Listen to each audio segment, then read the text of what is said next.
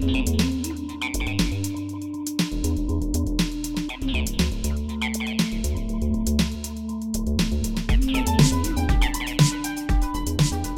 guys, this is Jess doing a very special episode of Escape from Plan A. I've got Teen with me and Casey, really special guest. We've had her on before. Really happy that she took the time to come talk to us again today. And the topic we're going to talk about is something we've been trying to put together for a really long time. And sadly, it's been an evergreen issue for a very, very long time for us, which is, the topic of anti-Asian violence that's been happening across the country. Just trying to get a sense of what it is, what it isn't, perhaps, and what the prevailing mood is in higher office, in what to do about it. So, Casey, could you please say a few words to introduce yourself to our audience? Of course. So thank you first, Jess and Teen, for having me. It's really nice to be back. And even though we haven't chatted for a while, I still listen to Plan A on my drive. So I just wanted to throw that out there. But also, okay, so my name's Casey, and I'm based in San Francisco. I am currently an assistant district attorney in San Francisco, and I wear two hats. So I'm an assistant district attorney there, and I'm also the chief of victim services. And I do a lot of hands-on work and work directly with a lot of the victims who come into our system. But I'm also here in my personal capacity too, and this is an issue that's near and dear to me. And I want to say the last times that I've been here, they were primarily to talk about these issues too, and that's crimes against Asian American victims, and that was maybe back in 2018. But this is an issue, just racism in general, and Asian Americans being victimized. That's something that's an issue that I've always cared about for as long as I can remember, and starting with I don't know if your listeners are old enough to remember, but starting with like yellowworld.org, that was one of the first organizations that I was a part of back in the early 2000s, working on Asian American issues and developing kind of a collective consciousness. I remember that. That's a blast from the past, truly. Yeah. Yeah. You must have been really young back then. I was. I think I was in high school when I first heard about it. But it was just mind blowing. I mean, the internet itself is just mind blowing. Right when it first happened, nobody really knew how to use it, and then to see it like a real world issue being articulated on this like fantasy platform, it was ahead of its time, honestly. It felt like it, and it was because we weren't getting the attention that we needed in mainstream media. So, and at the time, we learned that 70% of the users on the net were Asian. So it's changed a lot since then, but it was really kind of the perfect platform at the time. Yeah. Perfect time and place when it was still kind of an undiscovered terrain, and you could kind of stake a place for it and make a name for yourself, and try to draw in an audience that you would be shut out of if you tried to go through more mainstream channels, for sure. Yeah. So, okay. So I don't think we need to spend a lot of time teeing up the topic for our listeners here. But I mean, so the last 2 years, especially since COVID in 2020, early 2020, I feel like national consciousness of attacks against Asian people have been on the rise. But you're right. The last time you were on, and your work for many years has been around violence against Asian people. So this clearly has been a problem, stemming back years and decades. So from the perspective of someone who has been on the front lines of this for a very long time, what is the biggest change, I guess, between like say pre-COVID to post-COVID? Mhm. Um, Well, I think the biggest change is one that there's definitely more media attention on it. So this is attention that we've never gotten before. It used to be, 10 years and even as recent as maybe 5 years or so when these incidents happened. And you guys know exactly what I'm talking about because you guys would have a podcast episode on it and people would be tweeting about it. But we were very much like an echo chamber. And it's been that way up until maybe 2020. mhm. So, now finally there's this national recognition, and it's not just like within Asian American or API circles. It's actually in like on primetime news when stuff like this happens. So I think it's very new to a lot of people who haven't been a part of our circles or who aren't Asian American. Mhm. So that's one thing, is that it's finally caught the attention that it deserves, because some of these, um, you know, it goes without saying, some of these incidents are very, very brutal um, and necessary, right? And the second thing is, though, that there's also a rise in hate incidents, and that's maybe something that I would say we haven't necessarily seen in the past, um, and I do I think a mean, lot like of that. hate that, hate meaning like a racist, like a I'm sorry, a legal Correct. definition of a hate incident. Yeah, I actually don't know what the legal definition of a hate incident is. I know like what a legal definition of a hate crime is, like Hmm. some it's an actual crime, but then in addition to the crime, it was motivated by race, gender, or some other factor Hmm. that's listed in the statute. So like some other protected class. Um, so that's kind of that's what a hate crime is. But then there are hate incidents too, like hateful exchanges Hmm. that might happen that don't rise to the level of a crime. And I think we've seen a lot more of that starting in the beginning of COVID, of the pandemic. I've experienced For it. My sure. partner has.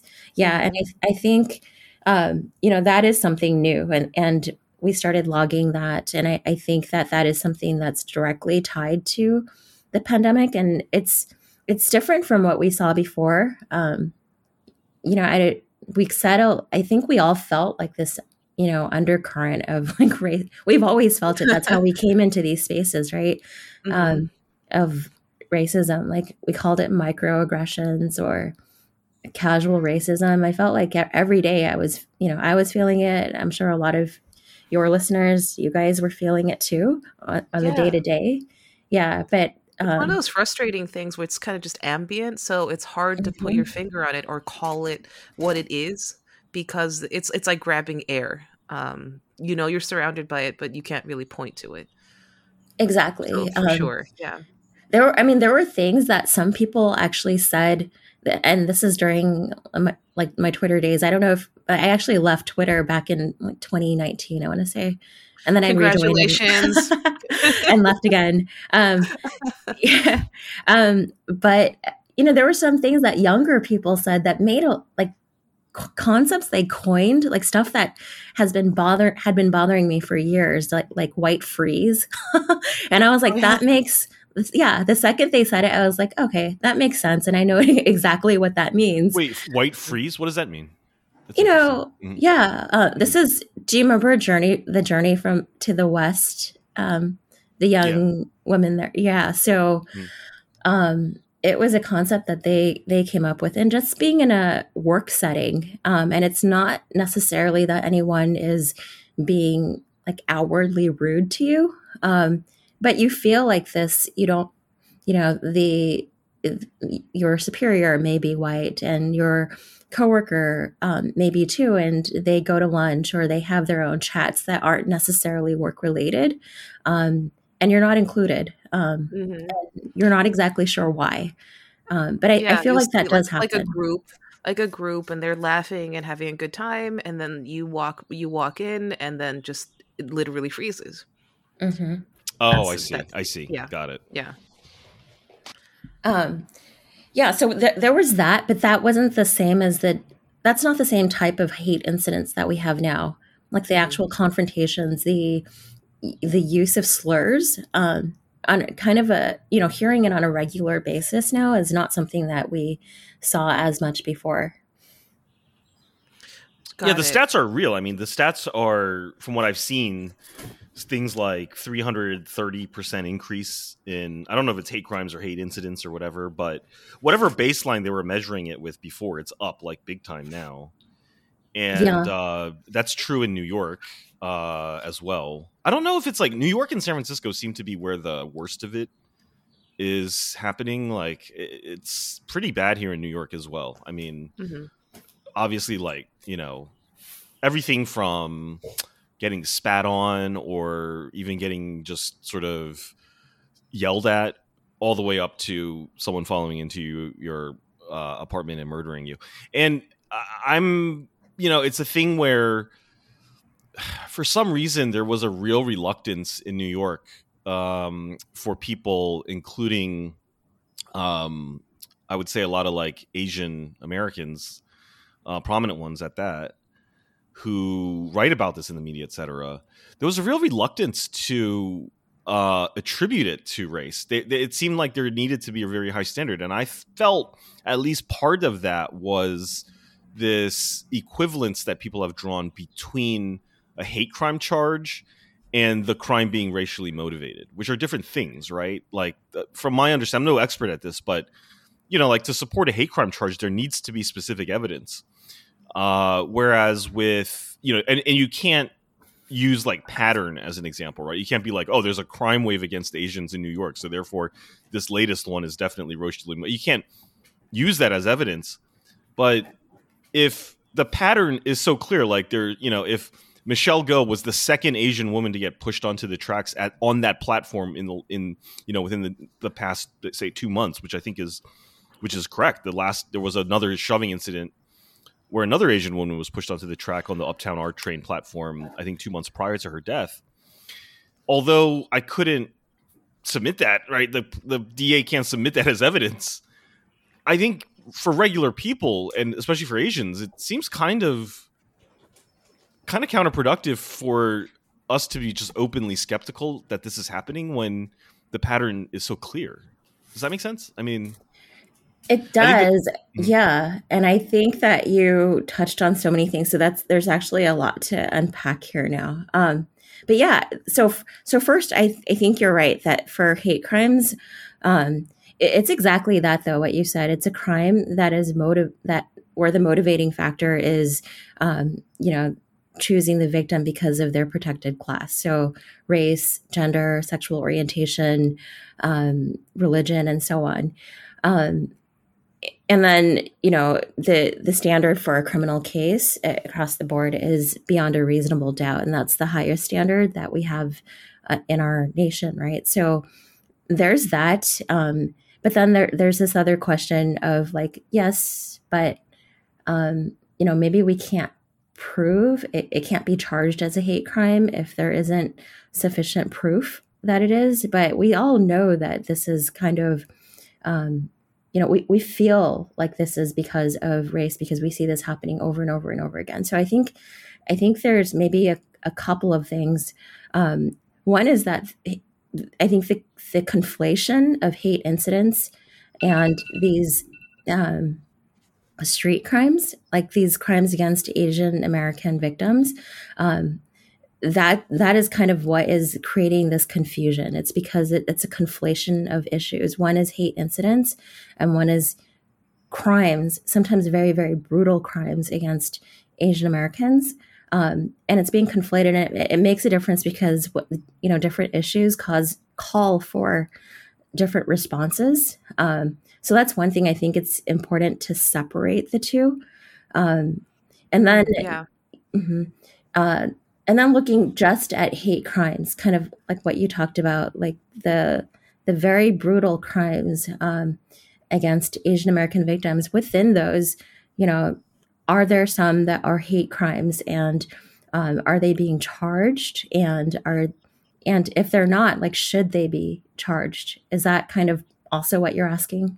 Yeah, I guess I've found that the fact that, I mean, for me, it's like if someone is, you know, assaulted or in a very serious and violent way, or God forbid murdered, those are very serious charges. And I don't know, I guess I'm not familiar with the penalties here, but like I'm not sure that there's much of a community interest in the like delta between murder plus hate crime and just plain old murder. I don't know if that's like a real core interest for the community in terms of justice, right? Versus I mean, maybe there's some marginal benefit to having like a deterrence effect, or just maybe like, you know, just the extra punishment of being of having done something based off race.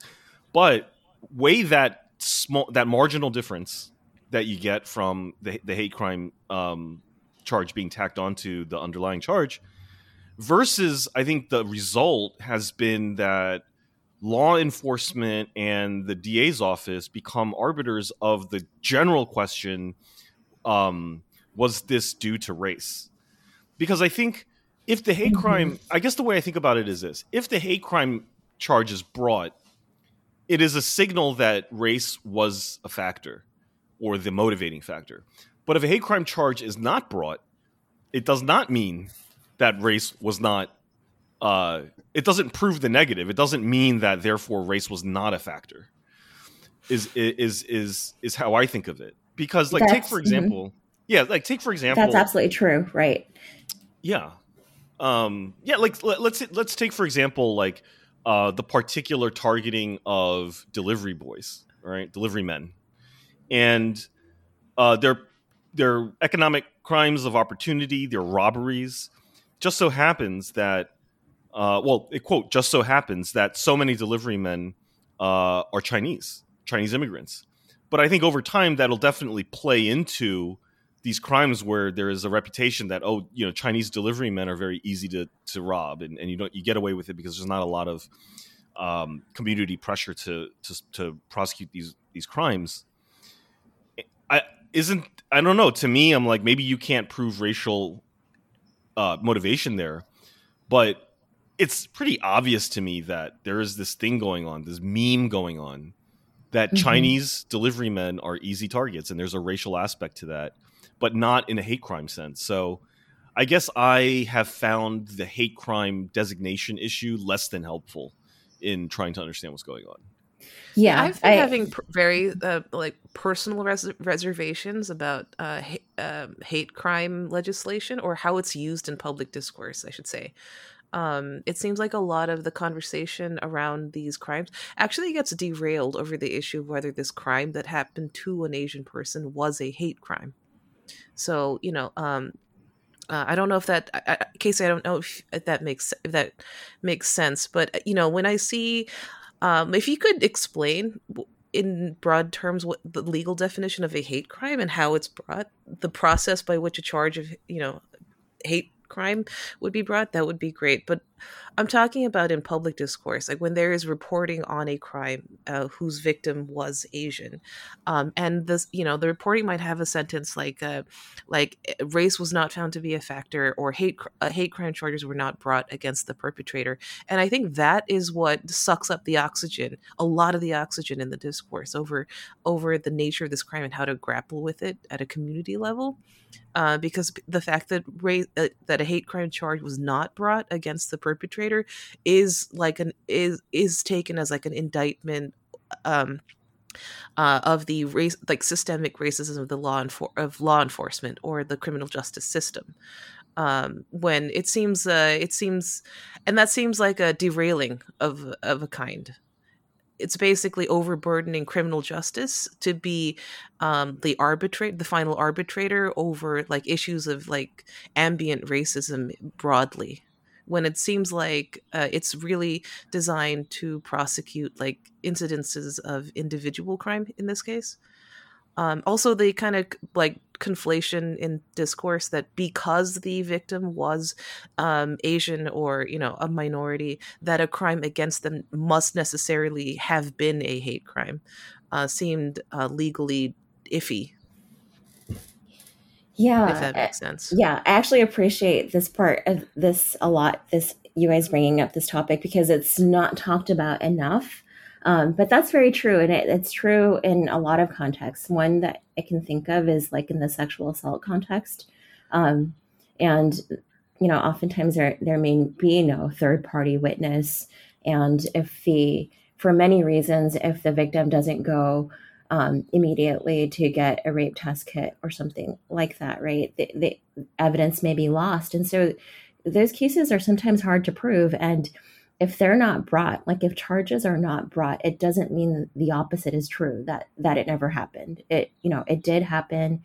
There is a victim and that person is traumatized. And, so kind of in that context, I think that's kind of an easy way to see it, that just because charges are not brought doesn't mean that the crime never happened, or it's not the crime that,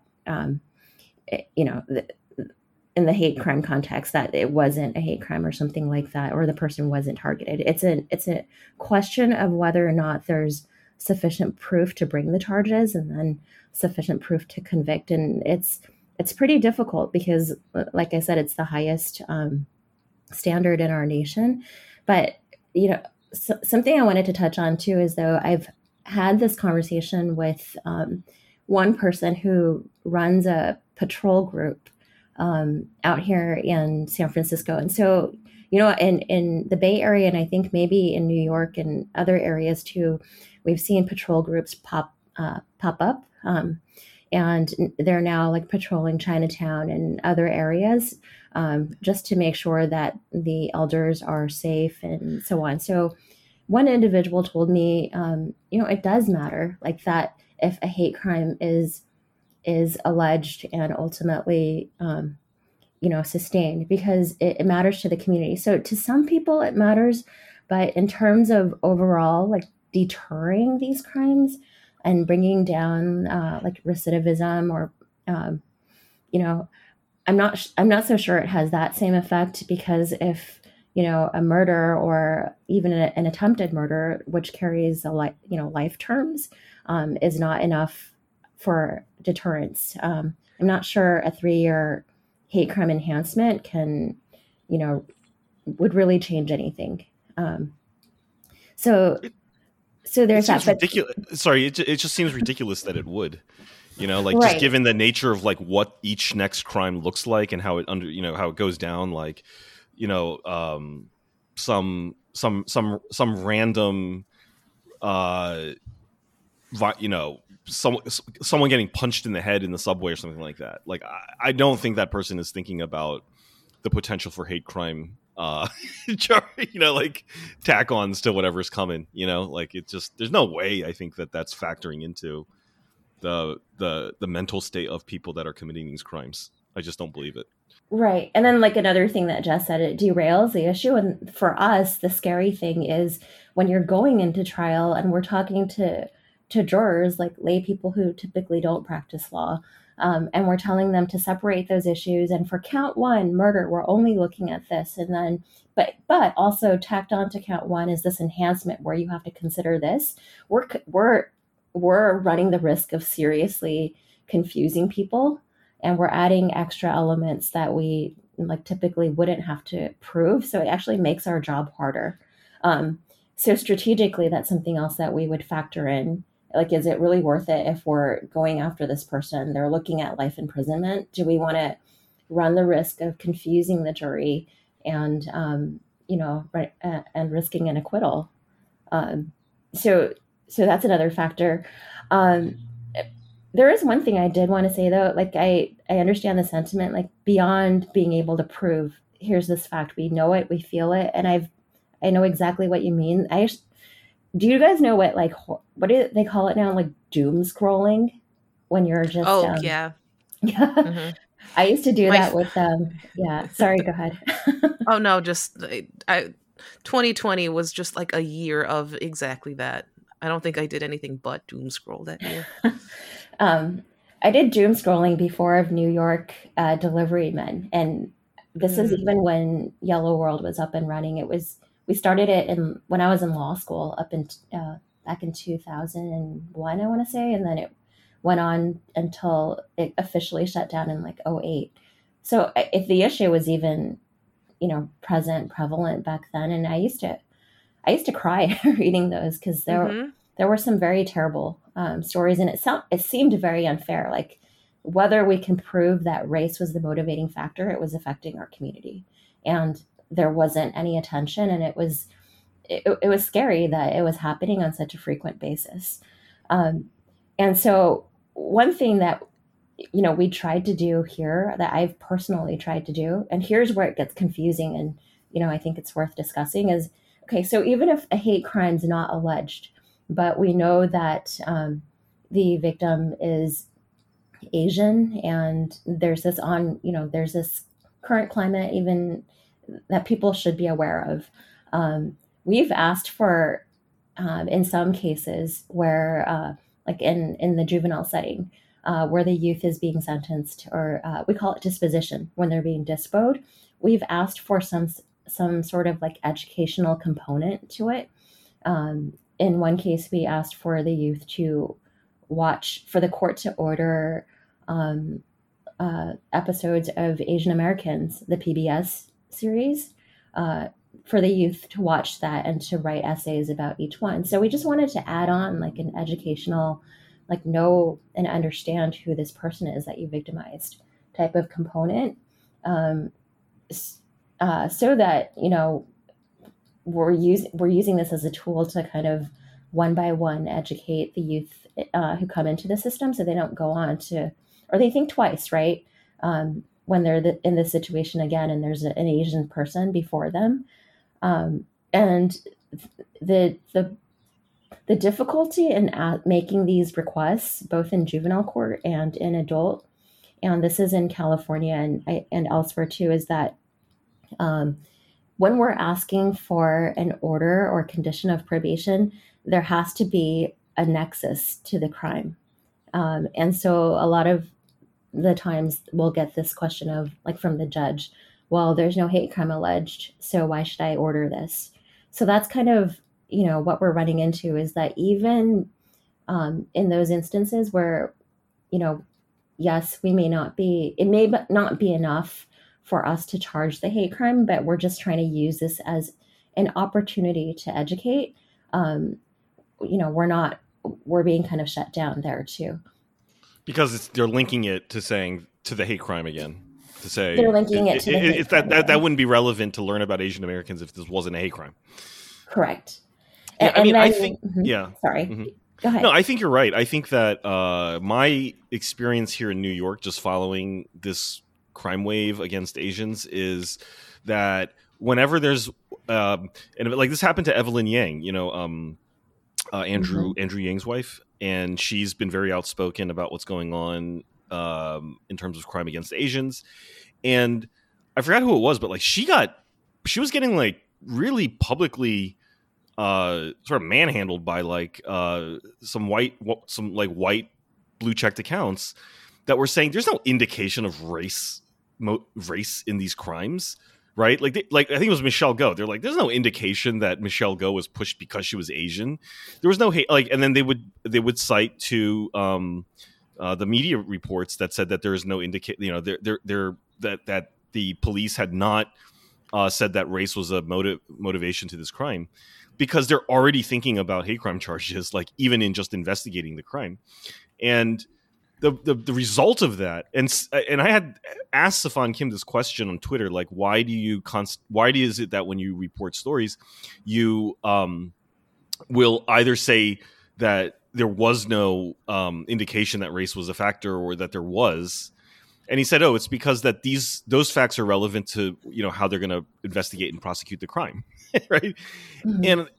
And I understand what he's saying. I accepted his explanation for that, I think, but I also think that it's completely distorting the way regular people are thinking and talking about this, because they have assumed that is the official determination, the most reliable determination as to whether there actually is a crime wave against Asian people. And that's why I think it took so long for people here, at least in New York, not only to believe it themselves, but then to convince others that this was happening. And it had to become, we had to get to even with the murder of Christina Yuna Lee, there was still this there was no indication that he followed her because he was Asian, or because she was Asian. And I guess I'm just really tired of having to litigate this when, if you just zoom out away from the facts of any individual one case, it's clear there is a pattern and we're being targeted. And I'm not particularly interested in, retribution here, to be like, oh, you get an extra lash if it was because you don't like Asians. No, I think it's more important just for the community and for people and for the city at large to admit that this is a problem, that Asian people need to be protected and they need to protect themselves and be more aware.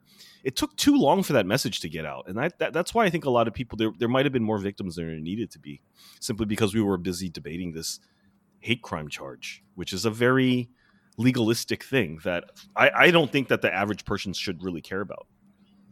Right. Maybe I agree with you.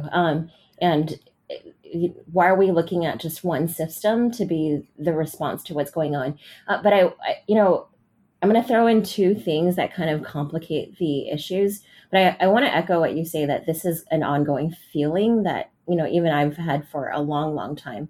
And it's part of it is just, when we hear about these crimes, part of what kind of exacerbates it is just the fact that there's ongoing racism in general against the Asian American community that is largely ignored and were ignored. So, I think that's part of it. And then, do you guys remember that one song? It's like this rap song about going into Chinese homes and burglarizing them. Yes. MPK. Yeah. Yes. It actually talks about MPK.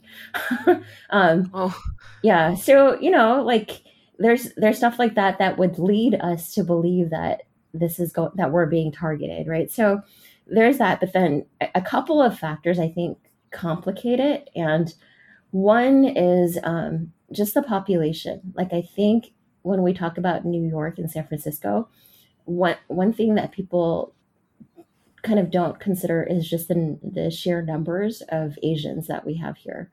So I actually don't know the numbers for New York, but in San Francisco, we actually have less than 1 million people who are residents of San Francisco. We have about 880,000 residents. And of those, 34% are Asian. And I want to say 24% are Chinese, with the majority Cantonese speaking. So we're talking about well over 100,000 Chinese people.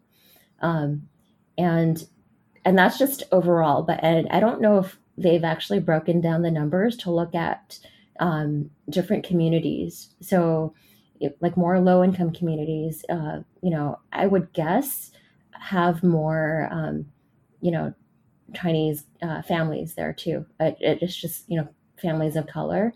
I grew up in San Francisco, and I actually grew up in one of the zip codes it's one of the 4 zip codes that they say are most impacted by violent crime. And I know that there were a lot of Chinese families where I grew up.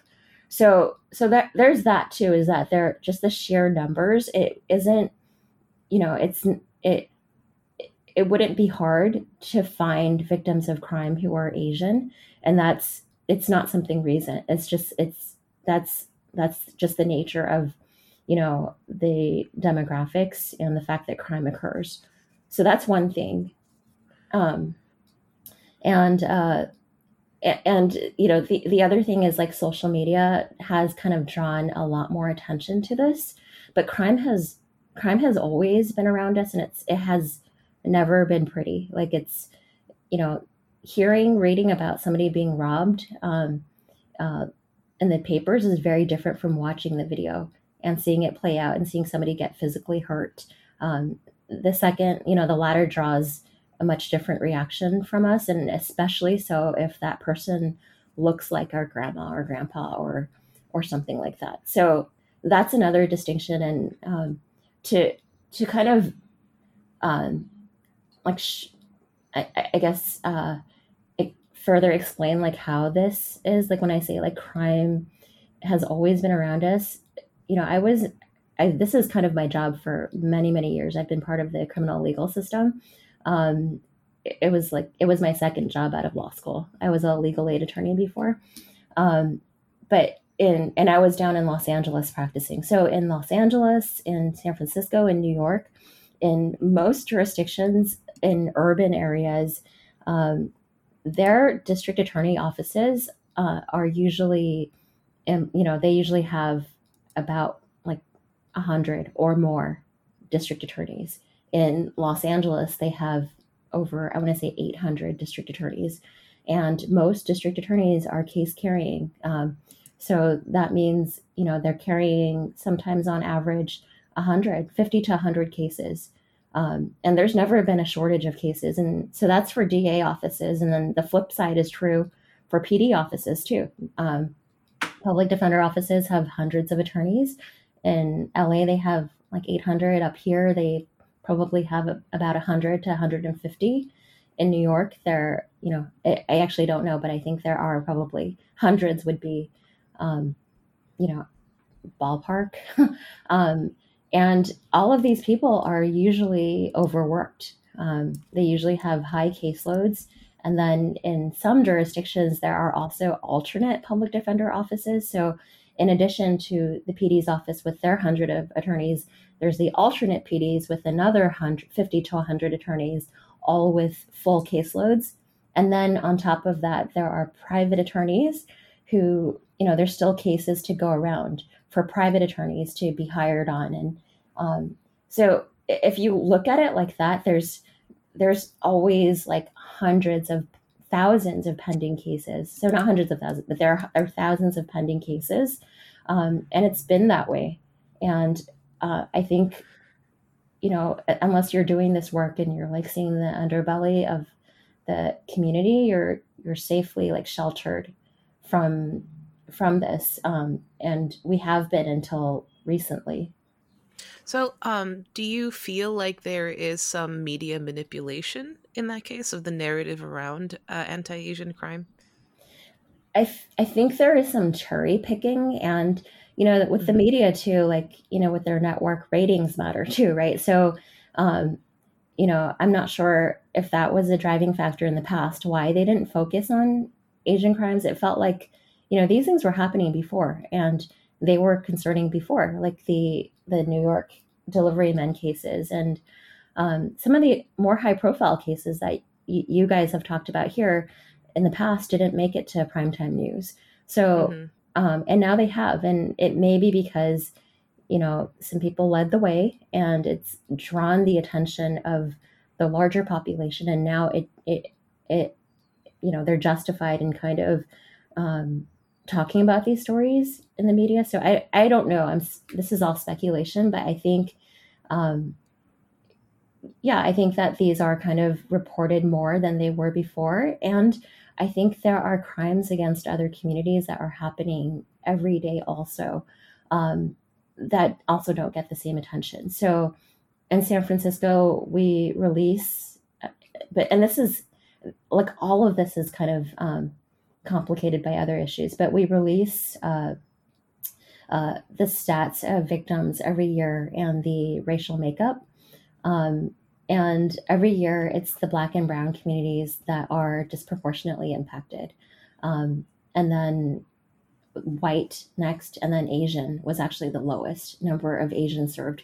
When I say lowest, that's the percentage, but it was still like well over 1,000 Asian victims last year. So it's not like a low number. It's just lowest in terms of like in comparison to the other groups. But it's complicated by the fact that there may be underreporting also. I was going to ask, yeah. Are you saying lowest in terms of rate or lowest in terms of like total number, gross number? Lowest in terms of total number. Mm-hmm. Is that? I mean, if you scale it for population, though, because I think like per capita. Yeah, incidents per capita. I think I just felt like, to be honest, that there was a lot of pushback when Asian people were saying, like, there seems to be a specific targeting of us now, and linked to things like COVID and the xenophobia and anti-Asian sentiment that sort of seemed to take hold in society from top to bottom. And when people brought that up, I feel like there was a tension between people who wanted to highlight crimes against Asian people as this growing phenomenon, versus people saying, like, well, Asians are relatively privileged when it comes to crime anyway, because we're not targeted as much overall compared to other groups. And then even worse than that was this very awkward reaction to when the killer in particular was black versus if they were either Hispanic or white, where I think, at least with Asians who in urban areas especially are, you know, progressively aligned and don't feel so comfortable calling out crimes where the attacker is black, which is only, it's only a portion of the cases, versus when the attacker is not black. Mm-hmm. And that became a very, at least within the way Asian people were talking about this, became one of the most divisive topics. Mm-hmm. And I still don't have a good answer as to how to go about it, other than to say that I do think that there is the perfect crime, so to speak, in terms of our ability to call it out, and was Atlanta, because mm-hmm. And I think that's why that one gets brought up all the time. One, it was horrific. Two, there was a fairly clear racial motivation, but I think the third factor was that the killer was white, and that just made it much easier to call out by Asian Americans who are progressively aligned, versus something like, a crime like either Michelle Go or Christina Yuna Lee in New York, where the killers were black, and calling it out just I think on both. I think there was an immediate awkwardness as to how to deal with that. I mean, this is a problem that's gone back all the way for a long time, but at least to the '92 riots in LA, where this was a major issue too. Mm-hmm. So I don't have a specific question. I just want to tee that issue up because it's a tough one for me. Yeah, it's a really messy discourse. I mean, and ultimately, the way people were talking about it, when the perpetrator is non-white, let's just leave it. When the perpetrator is non-white, you suddenly see a lot more people advocating for, like, restorative justice, rehabilitative justice, mentions of anti-carcerality, or like anti-carceral politics comes up, versus, say, the Atlanta shootings, when, these same people were basically saying, lock him up and throw away the key if we're not going to just outright, capital, given the capital treatment. Yes. So obviously that can't stand as a legal basis for administering justice, right? Because that really does imply that the race of the perpetrator mediates the severity of the crime. Mm-hmm. I was hoping you could shed some light on there's what the public does. There's the public discourse, and there is the process of law. I think it gets really messy when we try to when we mix it up, like what the law is structured to do, and not do, versus what we want as a community and as just like everyday people. Yeah.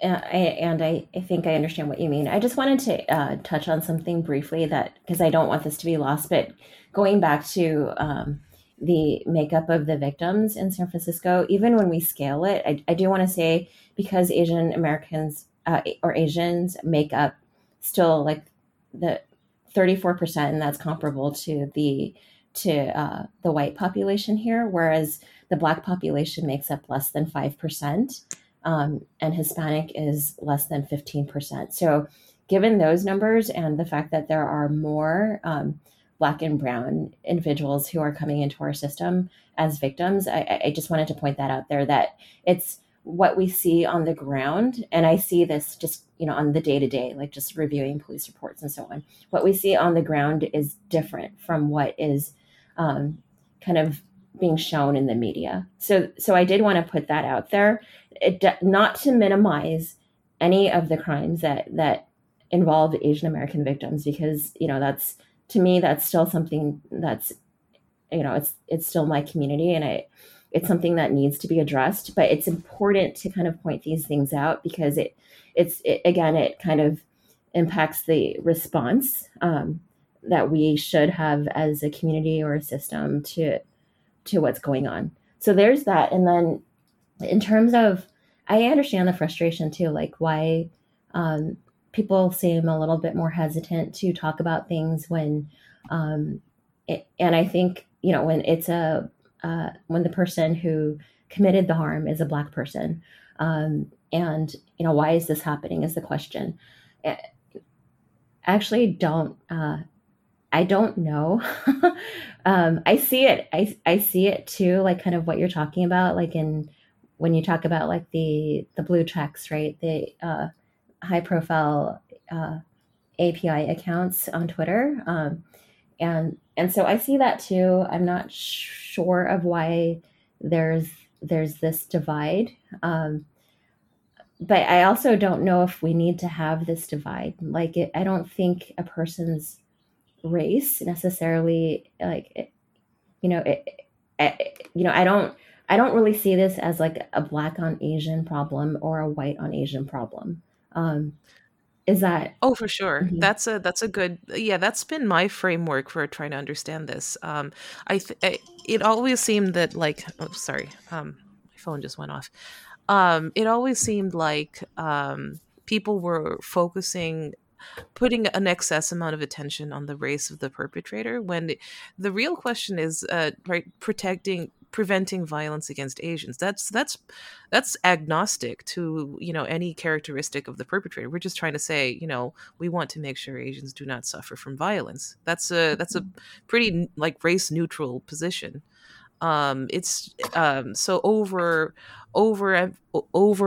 I don't know, highlighting the race of the perpetrator seemed almost like a deflection from the basic problem at stake here. Yeah. Although now that I'm thinking about it too, like maybe another way we could talk about this is, in San Francisco, we have a lot of groups in low income neighborhoods living in close proximity to each other. And one such place is Chinatown.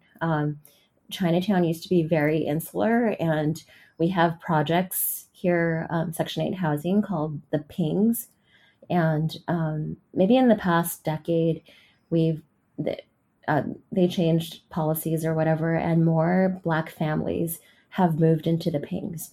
And so that happened, but I don't think that, I don't actually work in Chinatown, so I can't say for sure, but it doesn't feel like the families have been fully like integrated into the community. So Chinatown is still as insular as before, but then we have these families living here that are supposed to be treating Chinatown like their home, and but then there's this racial tension, and people are not addressing it, and we do have. And these are very low income people, like on both the victims and, the kids who live there come from very low income families. They're in Section 8 housing. And so there's this issue, and there are crimes being committed against Asian American, mostly Chinese victims. And the question is, like, what is the response in a case like this when you do see a pattern, and it's because of how they're living in close proximity to each other, the fact that these are very, very poor families, and these groups don't necessarily understand each other. So what would be the right response in this case, right? Mm-hmm. Mm-hmm. Yeah. And the, and that's kind of where I wanted to touch on, like when we say like different issues call for different responses. In a case like this, like where we, even if you do see like a pattern, like there are three Chinese stores that have been targeted now. Um, and, even when there is that pattern, is the appropriate response, you know, where possible, adding a hate crime enhancement and, as a deterrence? Or is it like education, like learn about this community, learn about the history of Chinatown and Angel Island and Chinese exclusion, and have more respect for this group? Or is it community investment? That's a huge thing, and I think that's kind of where people are concerned. People who actually work in the system are concerned with this kind of the media narrative. I think it drives a certain uh, response that may not necessarily be productive when you know and it drives the response away from it further investing in the community. And could it be that, like, investing in the community, um, offering more programs for youth, job readiness, making sure that we're disrupting any pipeline between from uh, school to the prison system, or is it a combination of those things? Yeah, that touches on a good point that I wanted to talk over with you. Is it seems like the reporting and the conversation around anti-Asian crime is ideologically motivated in a few different directions. So there's no such in my opinion, there has never been like a pure factual reporting on this. If we just accept that every incident of crime that is reported on and discussed serves a particular ideological position, I think it actually made it a lot simpler for me to think through the issue. Just over the last few years, I I think I see like three kind of ideological positions regarding the issue of Asian crime. That largely skips over the fact of the crime and is aimed at, well, what should we do about it? What should society look like in a more just world that in which these crimes would not be happening. And the three buckets that I see, if you see others or disagree, I'd love to hear it. But one is, and I think these are, largely class based but the first one is anti-Asian crime is actually not a systemically pervasive issue to the extent that it warrants intervention by the law enforcement or criminal justice. Like it's just not above the line in terms of what we should do as far as legal ramifications for said crimes. We don't need to rethink that. Second is, basically the opposite of that is anti-Asian crime is the dominant issue faced by Asians and Asian Americans, and resources. And because it is the dominant issue, by implication, we need to be investing public resources into like criminal justice and law enforcement in particular, in order to both punish crime and deter it, to prevent it from happening. And this deserves society's highest attention and resource allocation. And the third one is kind of this midway point, is that anti-Asian crime is a real problem, but any solution that is presented and enacted should sidestep, like empowering law enforcement or criminal justice to be even more punitive than it is now. I guess this is where like anti-carceral politics, restorative justice, community defense comes in. But people who largely think that acknowledge that it is a problem, but that the solutions kind of sidestep the entire, legal system, basically. Mm-hmm. Mm-hmm. Is that a fair summary of the different ideological tacks people have taken? Yeah, and Real life. it's really helpful to see it in that way. Hmm.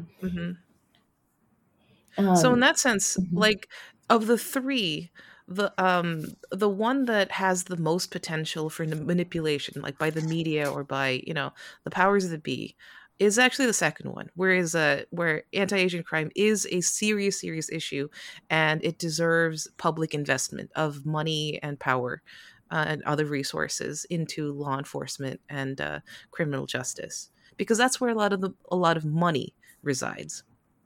Correct. I Um, agree with that. Mhm.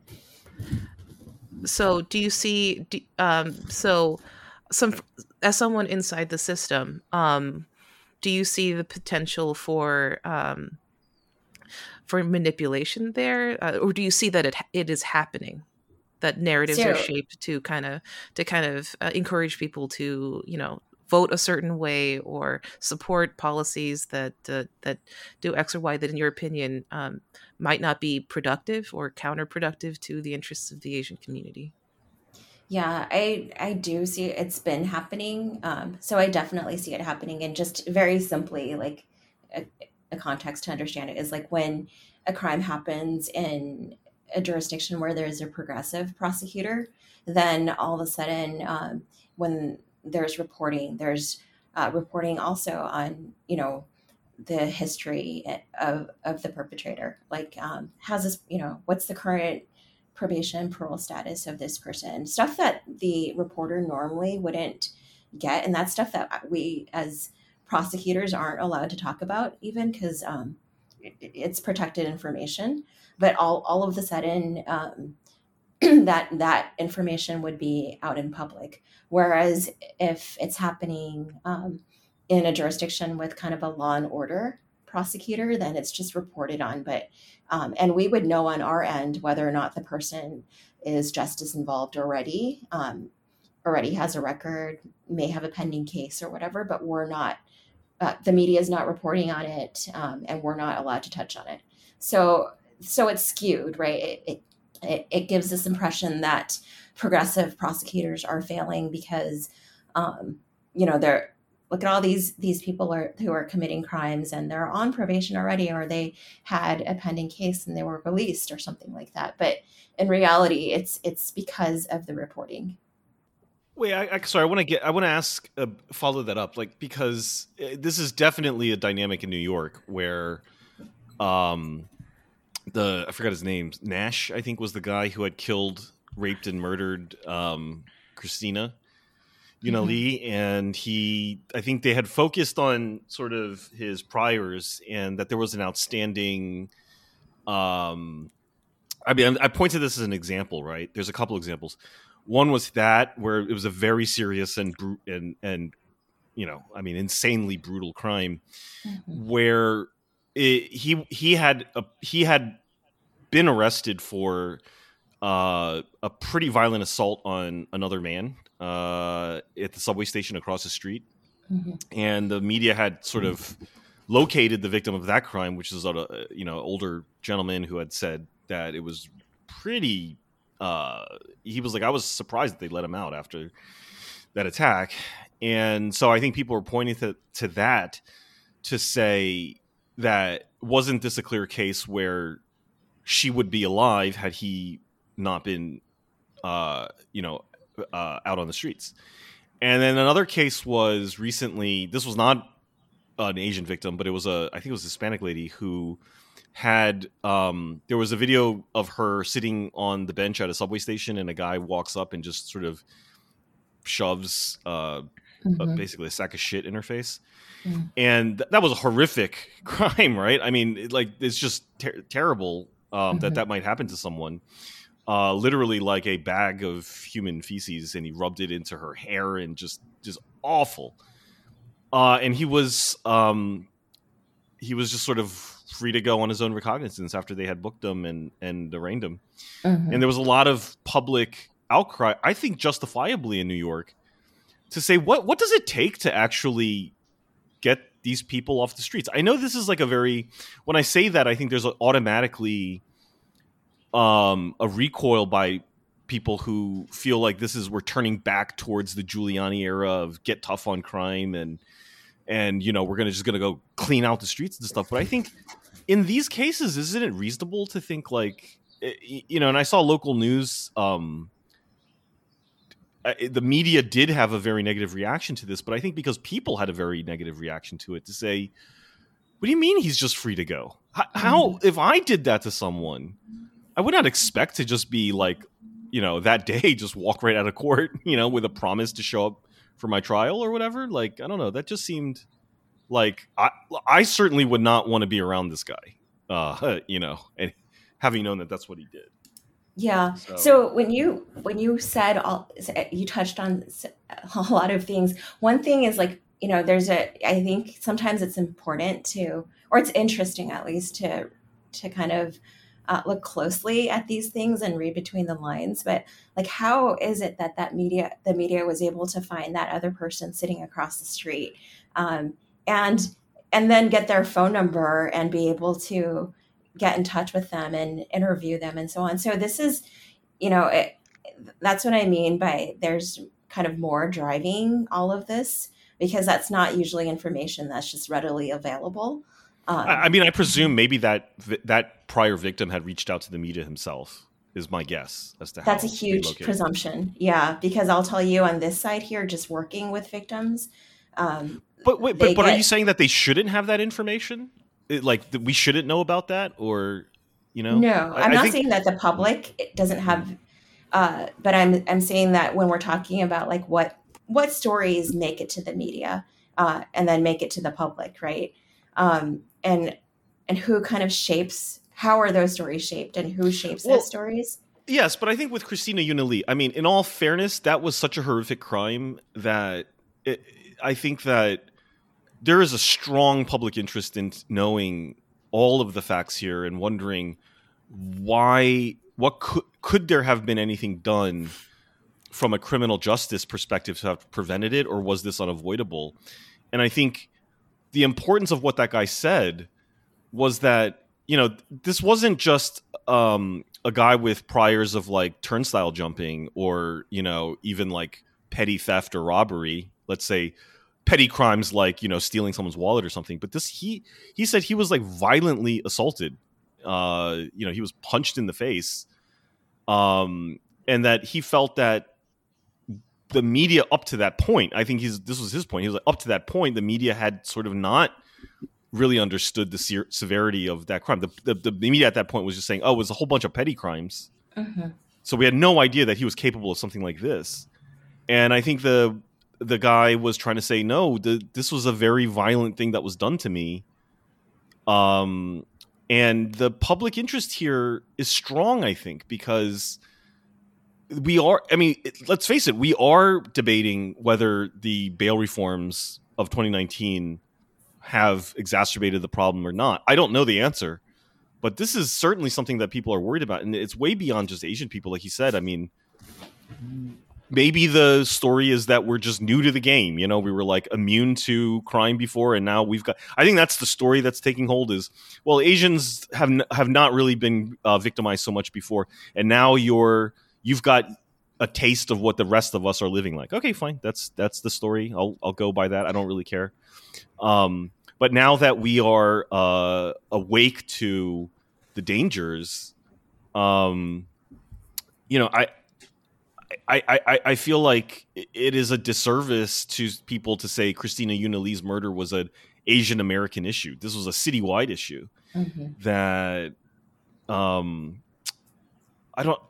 what's my question here, or what's my point is, I feel like the public, for purposes of the legal proceedings, I understand that there is a real sensitivity as to what information gets out because, we don't want to poison the jury pool and we don't want to introduce bias that could really fuck up the prosecution. Again, I don't think that these things are necessarily designed to protect, the reputation, to protect the accused in every case. I think sometimes it is actually to protect the viability of the prosecution. But I don't know. I just feel like we should know these things, because it's scary. What happened to her is fucking frightening. And if, do you know what I mean? I don't know. It was Yeah, just, it's just a terrible crime. 100% agree. You know, I think there's a difference though, and there's a difference between what the public is interested, you know, public interest, as opposed to like how stories are shaped, and kind of how narratives are shaped. So I think it's kind of two different things that we're talking about. Like once that information's out there, you know, of course the public is going to be interested. But if we're comparing it to an incident that happened in another jurisdiction, that, you know, does not have, you know, a progressive prosecutor, or doesn't fit that narrative that they're trying to put forth, is that information reported on in that story as well? For example, in San Francisco, you know, there are crimes, recent crimes that have happened that with Asian victims, but not necessarily with, well, you know, with Asian perpetrators. And those crimes are not making the news, even though they could be just as, you know, once reported on, the media maybe, or the public may be just as interested. But another thing to talk about when we're talking, you know, kind of another thing to throw in there that's further kind of confuses the issue or makes it more complicated is the fact that this all happened during the pandemic. We're still coming out of this pandemic, right? And so when the pandemic happened, a lot of people were released from prison and jails just because we didn't want to have people, we wanted to avoid a high number of people in congregate settings, right? So where people could have been released, they were released. And courts kind of changed the approach that they took on detention and release issues in court. So that's one thing, is that, you know, the pandemic really changed, you know, how policies and practices on how people were detained while cases are pending. And, you know, we can just look at the San Francisco Juvenile Hall. Prior to the pandemic, there were 40 to 50, sometimes up to 60 kids in custody. This is like immediately before. And then afterwards now, it's been consistently between 15. Sometimes lower than 15, like between 10 to 20. So it's a huge drop. And that's directly related to the pandemic. And the other thing to look at too is that, you know, when you talked about the person rubbing feces into the victim's face, absolutely, that's disgusting. And, you know, it's terrible. And then at the same time, we're also experiencing nationwide a mental health crisis. And that's also related to the pandemic, and people don't really understand why that is. I don't think it's really been articulated, but it's because, like, when we look at like kids, right? Like when the pandemic started and there was remote learning, the kids who kind of really fell through the cracks were special education kids, the kids who needed like one-on-one attention in classrooms, and especially the low income special education kids who their parents don't know how to turn on a computer and, you know, and then go online and do all this stuff on like the Chromebooks that they were given. So, you know, there's that. And then if you look at it in the mental health context, all these people who were supposed to be seeing like regularly, going into clinics, had case managers, had clinicians, and their medication was being monitored. All of a sudden that was taken away. And a lot of these community-based clinics kind of went remote, and not everyone had a smartphone or computer or knew how to, you know, use those devices to do telehealth. And we're, as a nation, we're experiencing the impact of that now. Yeah, I think the stat that really blew my mind that I saw recently, and it shows, I think, the depth of this problem and why, in my opinion, the criminal justice system has been overburdened with solving this, when I don't think any one city in America can solve this. I think this is a much deeper problem than exists at a city level, because it's happening in cities, yes, but it's also happening in multiple cities all at the same time. So I don't think this is like a San Francisco issue or a New York issue. I think it's something deeper than a regional issue. And I don't think that the cities are going to be able to solve this at the root. I think they can, we can address it. It can try and mitigate it. But the real problems, I don't think, have to do with police or the courts. The stat that really blew my mind was that, one, over 50% of children who go through the foster care system will experience homelessness in their life. Mm-hmm. And at any given time, 50% of the homeless population at any given time went through the foster system. So it seemed to me, just hearing that, or just thinking about that, is that, a large part of like the homeless population in America seems to be people who have simply aged out of the foster care system. Mm-hmm. And that is just tragic, because it points to the problem really being about like the disintegration of family. And, no police force, no DA's office is going to be able to address that. I just think that's just too deep a problem that we need a much bigger rethinking and response to that. And so I guess I'm just kind of at... Was that? I think I'll echo that. Just seeing what the response, and I want to be empathetic. These are horrific problems that hits people at a very, very deep. It hits me at a very deep personal level. So the instinct is, of course, protection and justice, but it's also saying, like, okay, so pulling it back to like discussion on if a crime was a hate crime or not. That's almost an overburdening the legal system by saying, like, okay, if you charge this one person for a hate crime, you're kind of indicting an entire community that this person is from, while assuming that the hate crime designation for this crime kind of is like a community protection for everyone else who was not a victim of that crime. So it's like community level justice being sought through the vehicle of like an individual crime. This is not fair for either the victim or the perpetrator. This is not what our legal system was designed for. I don't think it's correct. I don't think it's sound to act like it's to prosecute or litigate group justice here. But I feel like the conversation keeps getting corralled into that. Like we're strictly locked in to talk about whether do we want more law enforcement or not. Like those are the only two binaries here. And there's just so much potential. There's so much money at stake. Like all three cities that we are living in had record-breaking budget increases over the last couple of years, despite the defund the police movement and all of that. Without seeing much of a tangible reduction in actual crime occurring on the ground. So I think that does deserve a lot of scrutiny when conversation about individual crime seems to be corralled, strictly locked into a binary here, without any like pulling back to talk about what a broader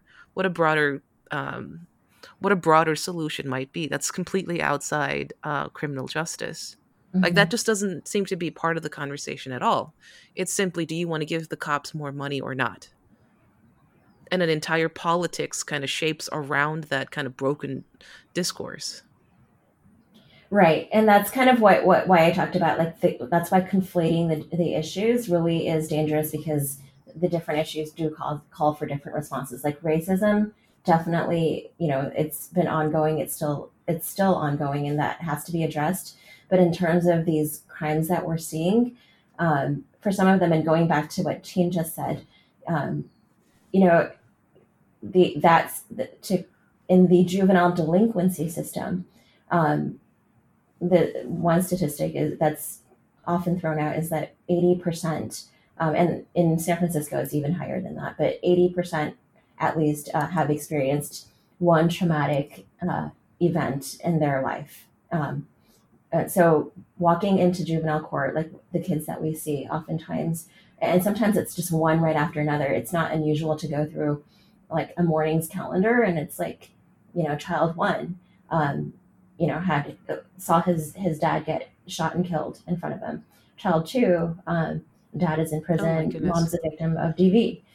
Child three lost his brother to gun violence. It's not unusual at all to go through a morning like that. In fact, it's typical.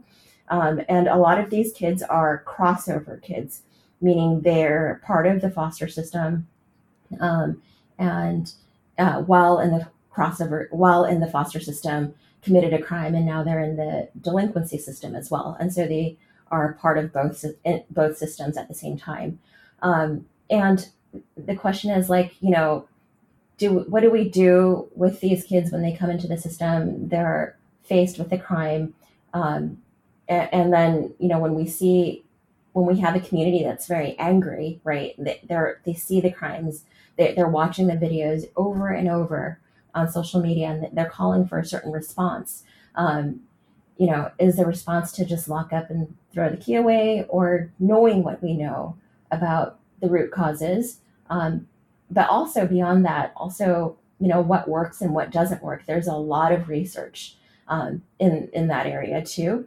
Do we do what the research tells us is effective? Or do we go back to kind of our old ways of just, incarceration and no services, the person's released again, and then it becomes a revolving door.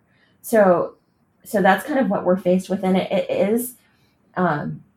it's complicated by the fact that a lot of the money is sitting in maintaining our jail system right now, and not so much in the community. So when we say, like, if we say, like, well, we think we want to invest in the community and help this youth, they've come into the system because they robbed somebody, right? We want to get them very robust services and have them supervised on a daily basis by a case manager. And we want a full plan where their entire week is filled with supervision, case management, and enrichment activities, and mentoring, and so on, and doing everything we can to make sure that young person doesn't become a homeless adult later on. When we say that, we also have to look at, like, well, who are these community organizations that can provide these services, and how much are they actually being paid, as opposed to, like, how much money are we giving juvenile hall right now, and how much money does it cost to maintain the hall and the staff. On an annual basis, it costs $12 million to maintain juvenile hall in San Francisco. And at that time, when that number was thrown out, this is 2 years ago, there were, about, like I said, 40 to 60 kids. With that amount of money, if we had actually, taken it out of the, juvenile hall, if we could invest just even a fraction of that, just millions of dollars, in supporting those kids, I think we would be in a very different place. And so there's kind of that tension that we have right now is, with all of this media attention on crime and a very angry, rightfully, Asian American community that's calling for, an immediate response and a certain response, it takes away from the work that's happening on the ground, like actually trying to reform the system so that more money is being poured into resources to support justice-involved people. I agree with that. I think the problem, though, is that we're taking an either-or approach. And part of it, and just in advocating, because I do think that your average Chinatown resident just doesn't have a strong voice. And so I personally feel like when we talk about it, I try to advocate from their perspective more than I do anyone else's, because everyone else has a strong voice. The DAs have a strong voice. The police have a strong voice. The residents of Chinatown do not. And what I've noticed is that it is framed as an either or, saying, we can't go back to our carceral solutions. We have to think about alternative ways like mental health services and things, which to be honest, I don't even think when people in New York say that that it really means what people think it means. I think that is also a carceral solution, because we're not talking about going to, see your therapist every week. We're talking about like mental institutionalization. And so I think the either or approach is to say, the solution here is not stepped up law enforcement. It's not revisiting bail reform. It's not looking at, could we have prevented some of these horrific crimes? The answer is more education, or the answer is addressing mental health at an early age. And that sets up this either or, because I think the people who are like, no, there were only like 3 weeks that separated Michelle Go's murder from Christina Yunali's murder. We had 3 weeks to see if we could do anything to prevent that next one. And, addressing longer term issues has no effect between, the last crime that happened in New York City and the next one that's going to happen. And so I think the position is like, screw these long term address root causes type of things, because we're talking about things that are happening every day. And so I guess I see it personally as like, we need definitely a long-term rethink of how we deal with poverty and broken families and mental health crisis that I think is a result of that. But we also need short-term solutions, because these murders and attacks are happening almost daily in New York. And so I don't see how we got ourselves into this either or thing, where it's like, it can't be carceral, it must be this, or, nobody wants more jails, least of all Chinatown in New York City, because they're going to rebuild the prison. They're going to close down Rikers and rebuild the prison in Chinatown. At the same time, they're telling everyone in Chinatown that carceral solutions are not the fix, but you're going to have to host a new prison. Mm-hmm. I can see just the sheer amount of frustration and the sort of bewilderness as to like, how come we can't talk about law enforcement as part of the solution? How come we can't talk about revisiting bail reform as part of the solution, and at the same time talk about longer term changes? I don't see the either or thing. It seems extraordinarily cruel to being able to say that. To me, reads as you yourself and your loved ones being at somewhat of a physical remove from the epicenter of where these crimes are happening. Saying X is not the answer. Does nothing to protect a grandmother in a low income area who does need to go out into the street to go grocery shopping or even work, what answer is that for her? Right? Yeah, I mean, even for myself, I feel like if I say something about, if I go into, because I got to say, the Christina Yunali thing is one of the most horrific crimes I've ever read about, and it really was brutal to just think about it. And I was like, to me, it was like, this is beyond, something has to be done here. And I felt like if we started talking about the priors on the guy, that her murderer, that set me up to accusations that I just didn't care about homeless people.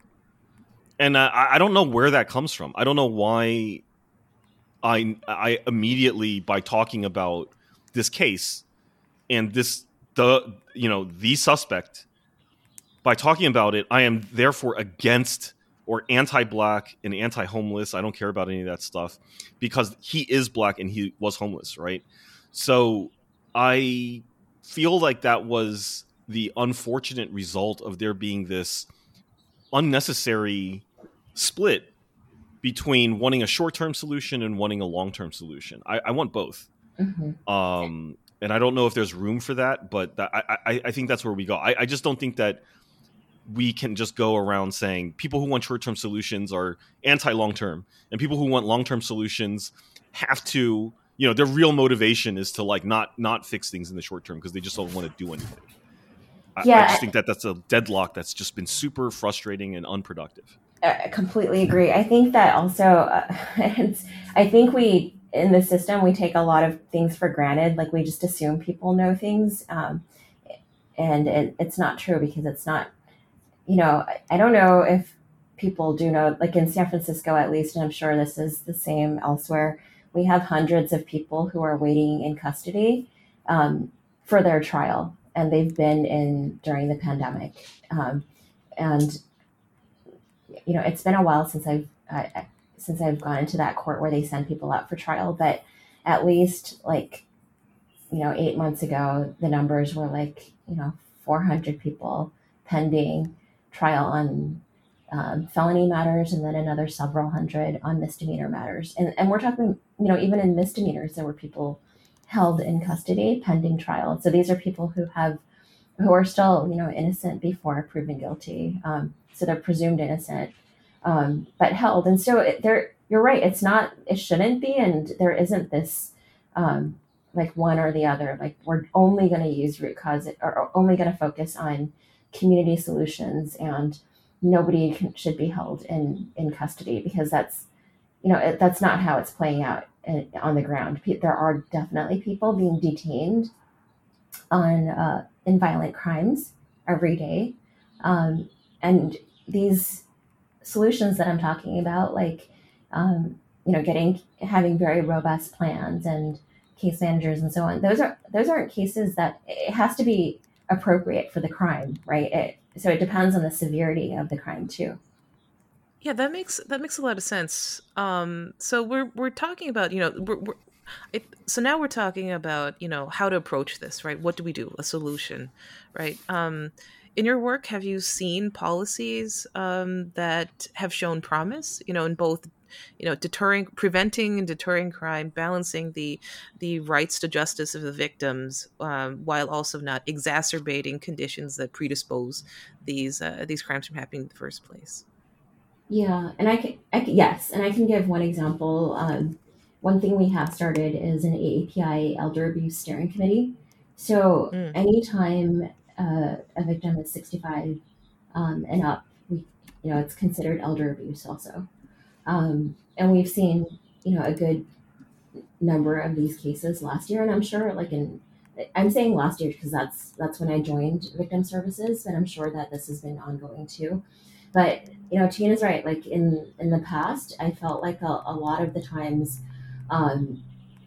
especially monolingual victims, weren't really given a voice in court, and part of it is just because it's a language access issue, but also because the individuals assisting them may not understand all of the cultural factors. So we're trying to change that now, and whenever victims choose to, and this is their right actually under Marsy's law, they're coming to court, even if they're not coming to testify. So even if it's not trial, they're coming to court to observe, and they're weighing in on certain issues like whether the person should be detained or released.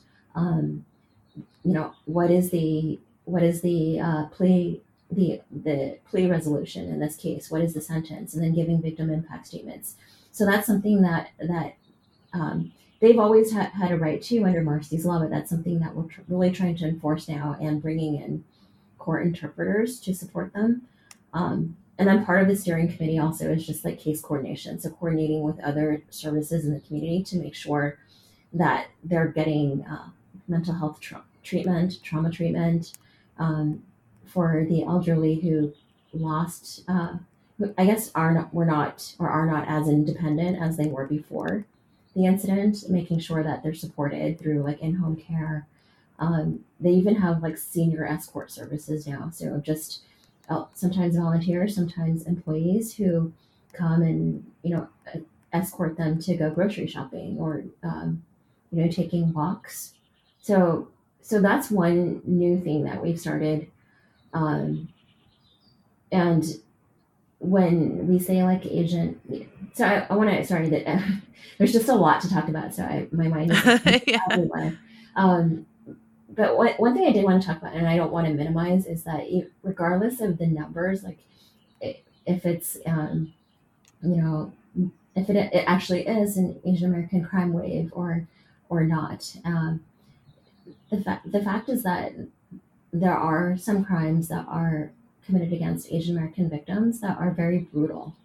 And I think I've said this, on this show before too, or on your podcast. It's the level of brutalization that we see is not necessary. Like, it's not necessary to throw somebody on the ground to take their watch. You don't have to punch somebody over and over again to take their purse. And it does lead one to believe, like, whether or not you there's. sorry I'm talking sorry about just Asian to American victims. yeah are you saying that the like it might be like just like say petty theft or robbery, that Mhm. there is an excessive like over and above the norm, like there's more violence being used on deployed against Asian victims for these crimes than say than non-Asian victims? I can't say that, even anecdotal or definitively or even anecdotally, but Okay. you see it, and it's like, that wasn't Yeah. necessary. And then the question is like, is there a certain level of dehumanization involved? And that's kind of, ties into what Tina's saying, like, just this overall feeling that our community has been seen in a certain way. It's hard to ignore that that's a possibility. And, what is our system doing about that? And so in court, one way, but this doesn't have to do with prevention. This is more after the fact, but it's something that also wasn't done before. And that's really humanizing who the victim is. Because all we hear in the media is, another AAPI senior was attacked, elderly senior, and that's it. But we don't really understand who the victim is and what they experienced, and like what life experiences they've had.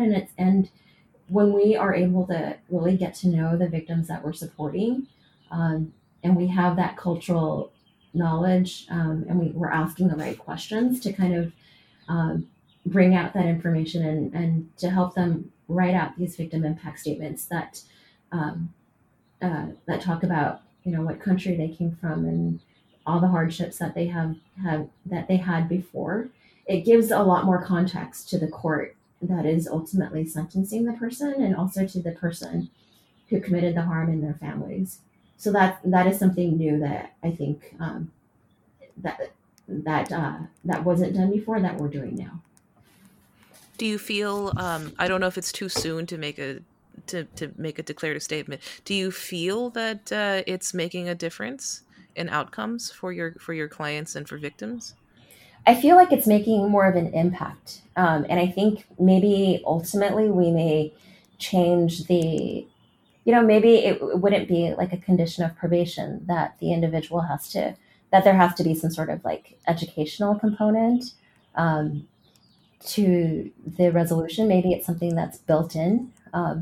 So it's not like a specific order from the court, but maybe it's something that can be built into the settlement agreement. But I think people are starting to realize now that it's we're not just asking for this, out of nowhere, that when, they see, Asian victim after Asian victim coming in now, making these victim impact statements. They weren't seeing this before, and saying like, I come from Guangdong, China, and this is what my life was like before, and when I immigrated here, I couldn't find a job because of the language barrier, blah blah blah. And when they hear about that hardship, or the Vietnam, the person who is Chinese Vietnamese from Vietnam who went to bed starving for many years of his life, and then fled Vietnam during the war. Like, it puts it into it just gives it a lot more context, and it also gives the crime more context too. That experience, because for a lot of, especially our elderly victims who have been through war and tougher life experiences, some of these crimes are re-triggering. They re-trigger past memories. So I think it does give more context to the court, and it gives them I can't say that it's changed the sentencing so far, but I think we're headed in a certain direction. That's really helpful. And this is is this kind of a pilot being implemented in San Francisco, or just a general tendency in redress of crime? This is no, this is just in San Francisco, as I Okay. understand it. The language access, ordering a court interpreter for victims who just want to come to court to observe. That's definitely uh, something that we started here. And the victim impact statements. I mean, that's just because, and that's when we talk about like diversity and bringing in like, why we need diverse systems. That's part of like, me being here and just knowing that, just having, being from the community and knowing that this is a problem and knowing how to connect with the different victims, I think that makes a difference too. So one thing I definitely wanted to touch on. So when we talk about, one of my frustrations I mentioned earlier is that the dialogue is pretty strictly policed. No pun intended or anything. Between like an expansion or reinforcement, like refunding, retrenching law enforcement versus just simply not. Um, and so, obviously that's a false dichotomy, but one of the things that emerges as an alternative is like community self-defense, right, or self-defense in Mm-hmm. general. From a legal perspective, I wanted to hear your thoughts on that, because I like for example, like New York, to me strikes me as a really hard state to like. New York has bans on pepper spray, right? It took like I remember in the pandemic when like friends in New York, um like Asian female friends, were very nervous about, spike in crime, and wanted to simply carry some pepper spray. And then we quickly found out just how punitive New York State is on carrying pepper spray, or like defensive devices, really stuff that couldn't really be used offensively very Mm-hmm. easily. And So it seems like that's a thing in law enforcement and criminal justice that we don't really talk about. Like, what happens when someone does, say, successfully defend themselves against an attack or something? Because I know we've all seen cases where someone has successfully defended themselves and then they were punished for being perpetrators of a crime. Mm-hmm. Yeah, And it's especially, actually pretty. when we're talking about like non-carceral solutions, I think we do need to be very careful, because there is a way for that to kind of spiral out of control and just turns into like, well, we need gangs back, right? Mhm.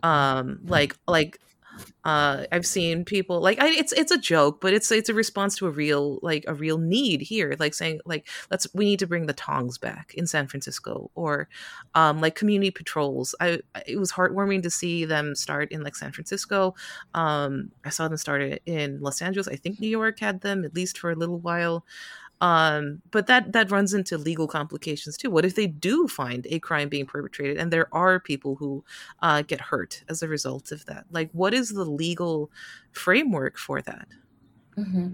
I actually can't go into this too much because I can't give legal advice. Oh, And okay. that kind of, yeah, this kind of borders on that. But just generally, Well, I self guess I'll defense. pull it back then. Not talking about like, well, what should people do, obviously, or Mhm. what's legal and not legal, since that, that's way too big. Mhm. But simply like, um just as a resident more as a resident of San Francisco, then, with and has a seat behind, at the table where, criminal justice is being litigated. Do you see, like, people trying to take self defense into their own hands as a positive force, or do you see Mhm. problems with that, that approach? I see it as both, and it's funny. Last week, I just went to a Protect Our Elders event in Oakland, Chinatown, and so I was volunteering there, and uh, it was, it was a good experience. They had somebody come, and the seniors formed a circle, and they demonstrated certain techniques. Like if you're being pushed, then you want to be standing with like one foot in front of the other so you're more stable. And so teaching techniques like that, and then how not to hold your bags. Like you don't want it to be crossbody, because that if somebody tries to pull on your purse, then you'd be dragged down. So they talked about common sense stuff like that, how to walk with more confidence so that you're not an easy target. And then I think I don't know which company or law firm actually donated those waste bags, like fanny packs or money packs, because it's much safer to hold those than like a grocery bag or a purse. So Okay. I attended at least one of those events, and I think it's a good thing, community building and just kind of people caring about the seniors and taking the time out to teach them these techniques that may come in handy like last minute if you're in that situation, and giving them whistles and stuff like that. But those are, they're not perfect solutions, right? And the fear always is like when you're using when you're using self-defense, also you don't know if the other individual is armed, Mm-hmm. and if that, if what you do may provoke further violence. So I think it's, like I said, it's not a perfect solution, and it's pretty complicated, and it goes back to is this what we want to leave our seniors with, having to do this, or is there more that we want to do? Obviously there's more, right? And Yeah, because what you're describing sounds so sad. Like that yeah, shouldn't be what It's heartbreaking. elder people. Yeah, elderly people should be out enjoying themselves and dancing in parks and gathering in cafes and restaurants, not learning how to avoid getting punched in the face. But unfortunately, that's what we have to do. So, and very it shouldn't sad. be. These patrol groups do, I think, I have a lot of respect for some of these patrol groups. Some of them a lot of them are staffed by professionals, even lawyers who are just taking time out of their weekends to patrol and make sure that seniors can enjoy themselves and take walks and feel safe. So I think it's good to have just having more presence in the community can bring down crime. But it goes back to what I was saying before, though. Like ultimately, we have to address the issue of like what are the causes of these crimes, and investing in those resources for them to bring down crime, and it means um, you know taking the resources away from certain systems and then pouring them into the community. And then it means more oversight too. I think that's a part of the discussion that isn't really addressed regularly. Like when we say, like when, for example, a court decides to release somebody into the community pending a case, and they're supposed to be supported by certain community-based organizations. Who's who's providing the oversight for that? Who actually scrutinizes that plan to make sure that person is supported and supervised on a daily basis if necessary, and that the court is being alerted immediately when there's an issue? Um, that's another thing that I think we as a community can be paying closer attention to. Yeah, I mean, I think for me, I feel like this is my hope is that this draws Asian people more into the national conversation on crime and its origins and why is our society so goddamn violent. And I think that can be done at the same time as we think about things like community self-protection. Mm-hmm. Again, I just get frustrated because this has become very politicized in an either or fashion in all respects, and it just doesn't need to be that way. But I don't lay that at the feet of people I don't lay that at the feet of elderly people in Chinatown and in our cities. Their desire for protection is not the problem here. I do think that it is it is the responsibility for people like us, I think, to try and bridge or try and depoliticize this and get rid of this either or mentality. But I don't know why it's become like this. But a lot of these conflicts to me don't seem to be conflicts. But they have become conflicts nonetheless. I think there are political agendas at play here, which I don't particularly care about. But that does seem to be part of the problem, is really politics. Mm-hmm. And I'd like to put the safety of New Yorkers in general, and especially the vulnerable elderly Asians and women that have been like taking the brunt of a lot of this. This should not be a political issue. The safety, I think the real tragedy here is that the safety of these people has become a political issue. Do we care about them or not? And that to me is not political. That's granted. Of course we do. So yeah, I think it's been super helpful talking through this, because I have found myself having, the fact that like we are able to talk about this constructively. People should be able to talk about this constructively, but yeah, we all have a stake in it too. We will be there is a lot of effort and money dumped into shaping narratives, because we are asked for our opinion at the ballot box, where our opinions lie does matter in a community sense, in the aggregate, in the direction that the way these policies take shape and are formed. So I really like seeing more people engage as part of the issue, not as spectators, I should say. I'm sorry, Casey, you were starting to say something? Yeah, one thing I did want to bring up, and this is like for a whole other discussion, is that I'm hoping at some point we can take this momentum and look at kind of systemic racism against our community too. Like incidents that I can think of is just like how bullying is addressed, bullying of Asian American students, AAPI students. I don't think that the schools take those, and I don't think enough is being done in schools to address that issue. I see. So there's that military hazing. I don't know if you guys remember the incident of Private Danny Chen. Yes. Yeah, there's a street named after him in Chinatown here. Really? Okay. Yeah. So incidents like that, and then also like we talked about this. I still remember being on your podcast back in 2018, but like the protection of massage workers and how they're kind of disenfranchised by our system and how our system steals from them. We should be really looking into that. I think Red Canary Song has been doing a good job of doing that, but there are a lot of kind of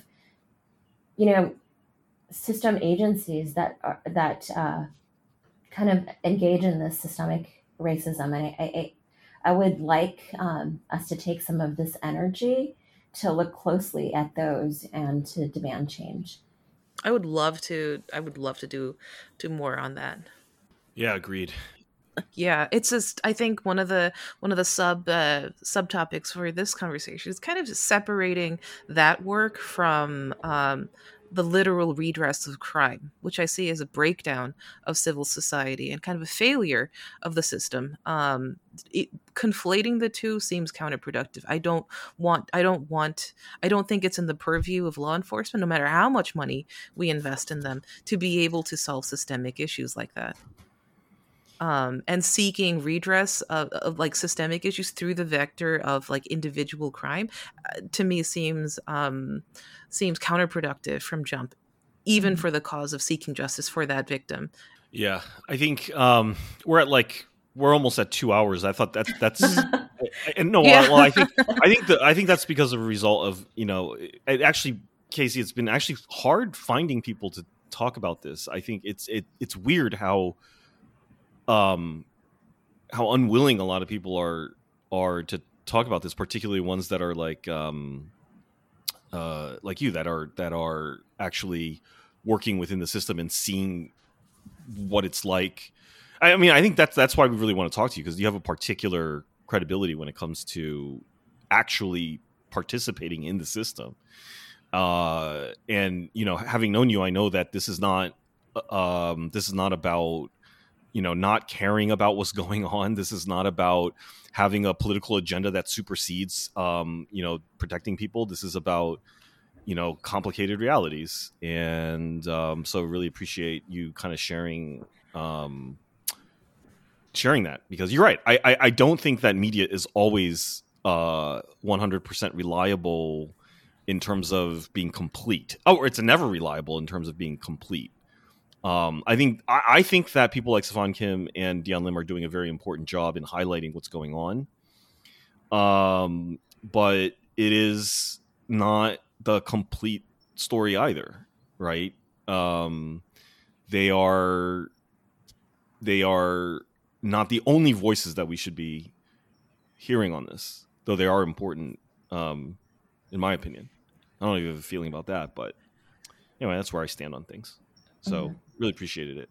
No, yeah, I appreciate this. I think this is one of the most nuanced discussions, and I think that I've taken a part in on this issue, and I think maybe the reluctance of people wanting to join to talk about this is just because it's so complicated. Like, even within this talk, I felt like it's easy to get lost in the different issues, right, in the weeds, and it's and it warrants, like, I think this is just the start of it, but it really warrants a much longer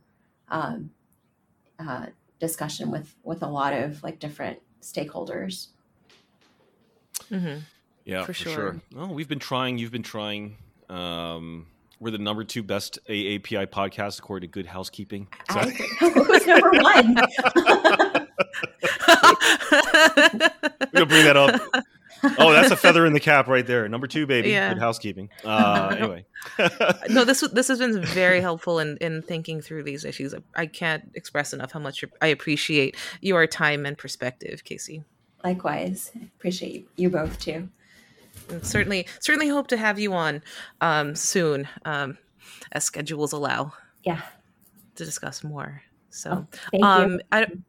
Casey, I don't know if you had any final thoughts, or maybe something that we just hadn't touched on that you thought was critical to it, or if not, if there's a project you'd like our readers or listeners to check out or support, where they could potentially find you and more of your work, that would be great.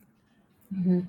Right now I did have this blog before that has been going on that I started, I think, back in 2014, Lowdown on Chinatown. And that was really to address kind of the issues in Chinatown and gentrification and so on. That's on pause now. And I'm actually very happy to see that was it was like a labor of love, and it was very time consuming going from Chinatown to Chinatown to learn about their issues and the people and to write about them. And it was started during a time when it wasn't generating that much interest. And now seeing kind of the younger generation take interest in this, and a ton of like IGs and groups popping up, I feel like they're really taking the lead on that. And I don't really, we're kind of, they've kind of taken over that work, and that's a good thing. So, I was a reader of Lowdown on Chinatown. Were you? I was, yeah. This is how. Yeah, I thought it was a fantastic, very, very humane resource. That I was trying to read up on the history of Chinatowns, but a lot of it was just really Orientalist. Yeah, like just from the perspective, like, look at this exotic, stuff happening in this corner where people eat with sticks. And there was just never really a humane grounding for historical and cultural context in these Chinatowns. So I thought it was a very, very it was a much needed resource out there.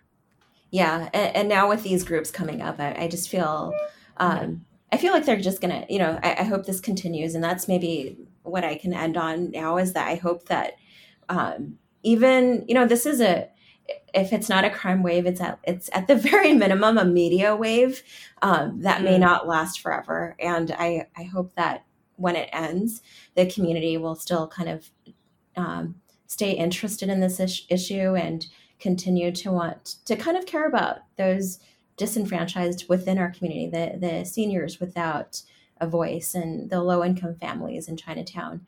And to continue to, I hope there will continue to be opportunities to volunteer and to serve. Mm-hmm. Thank you. I guess that's it for this episode. Hope you guys listening appreciate the conversation. Once again, big round of applause for Casey. Yep. Thanks a lot. Thank you.